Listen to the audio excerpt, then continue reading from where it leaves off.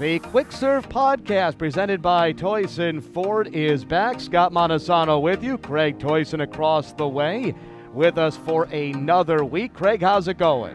I'm doing great, Scott. How have you been? Not too bad. A fun topic here. When it comes to car and truck buying, everybody sees the ads on TV. And usually the ads on TV for buying a vehicle say, hey, you can lease this vehicle for, $5 a month. That's not realistic, but you get the idea. Today we're going to talk about the difference between leasing versus buying a vehicle. And I learned it back in the 90s. My father leased some vehicles for the family as I was growing up there. It's something that comes up a lot. Do people lease it? Do they buy it? A lot of people probably don't even understand what that actually means. Yeah. And people that think they understand what it means probably are surprised at some things as well. So this is an interesting topic and one that is always timely, I would think. Yeah, and you say it's a fun discussion. I don't know. I think the fun is picking out the vehicle. This is when we're getting out the nuts and the bolts. This is when everybody starts to get a little anxious, and I can understand, because other than buying a house, this is the biggest decision you're going to make financially in your life, is what we should do with our vehicle, buying or leasing.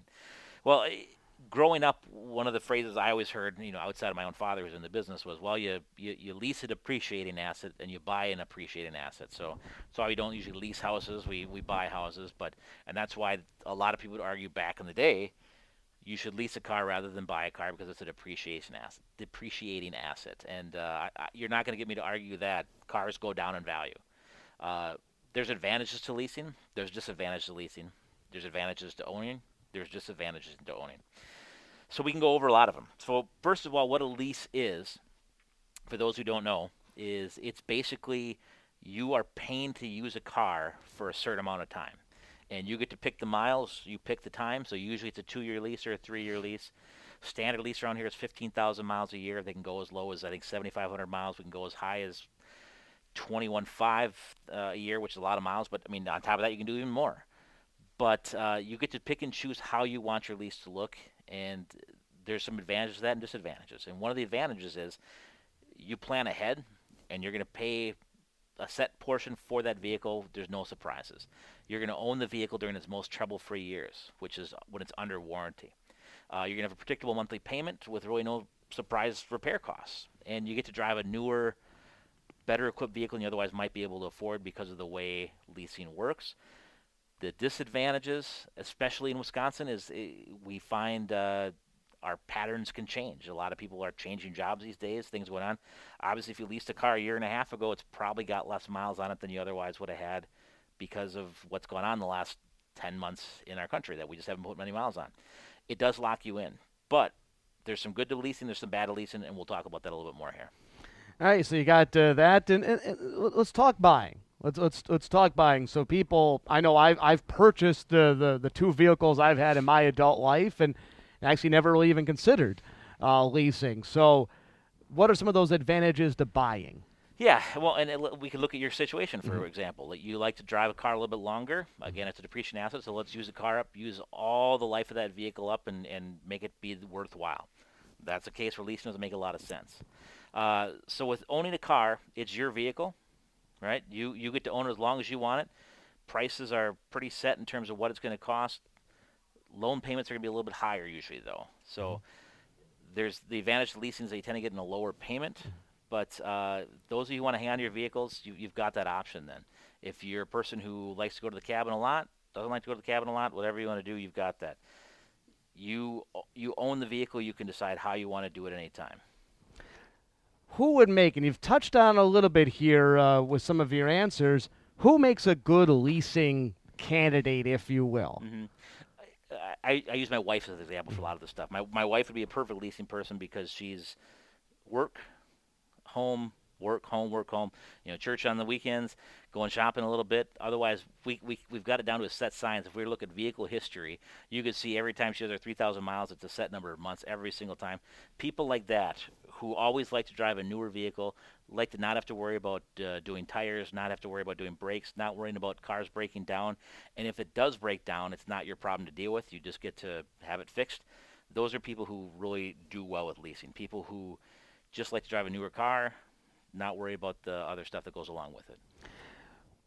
Would you say where does it lean in this area? Not that that should impact somebody's decision, but is Yeah. it kind of a 50-50 split, or is this mostly a leasing area? This is actually more of a purchasing area, and that's Hmm. something we're trying to look at just because as the price of vehicles go up and up and up, as they add more and more safety equipment and more technology, uh, purchase price gets a little bit tougher to deal with. It's a little bit harder to, I remember when we sold my first truck over $30,000. I thought, oh my gosh, we're never going to sell a truck again.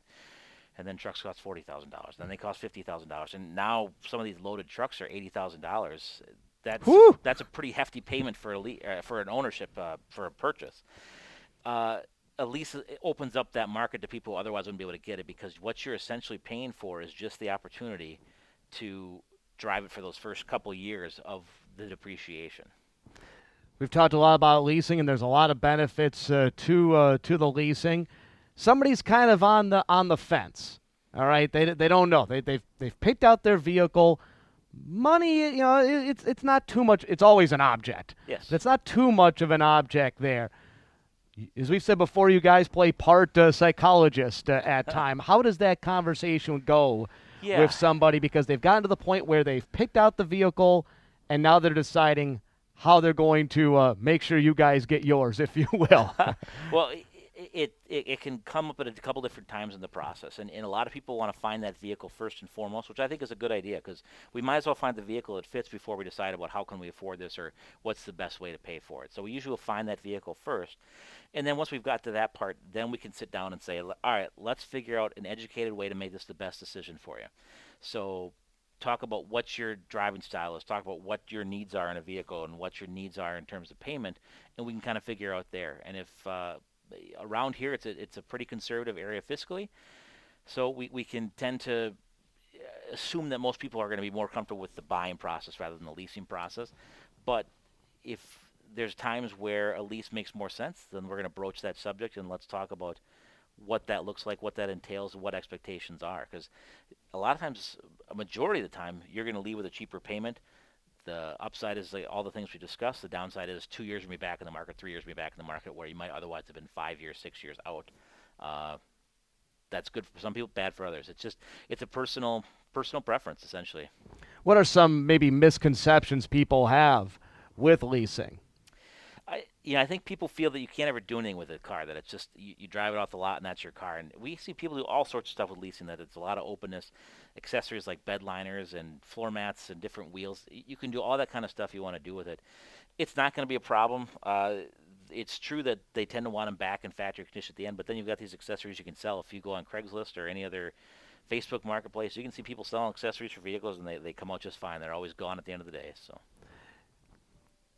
Again, talking leasing versus buying and all of that. And as we wind this one down there, is there sort of, you mentioned before this is more of a buying area. Is there kind of an age, if you will? Do younger people prefer buying or leasing? Do you see older people lean one way? Or is that kind of even across the board?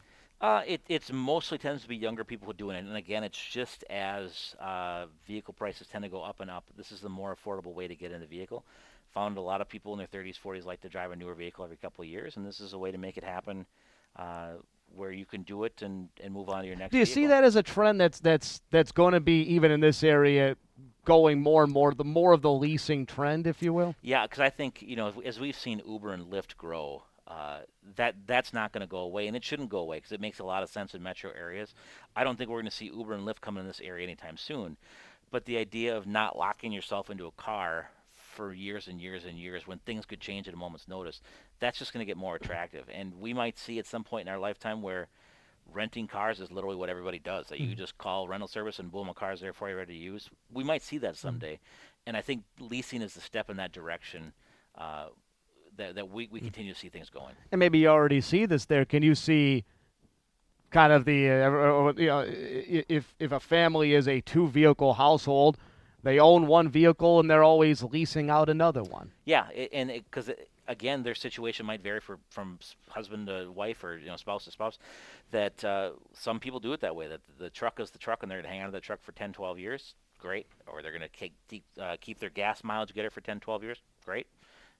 We'll always work with you to find the best situation for you, and we'll go over all the questions that you might have so you can understand exactly what the process is, how it works, how we contact you at the end, how Ford contacts you at the end, so there's no surprises ahead of time. And again, Craig, I think the key thing is when people contact you, try to find the vehicle first, and then try to go from there. Because find the vehicle you're going to be the happiest with. Because when you leave the lot here, if you're not happy with the vehicle, no amount of anything's going to. None of it matters from that point on. That's for sure. All right, Craig. We'll talk to you again next week. Thank you.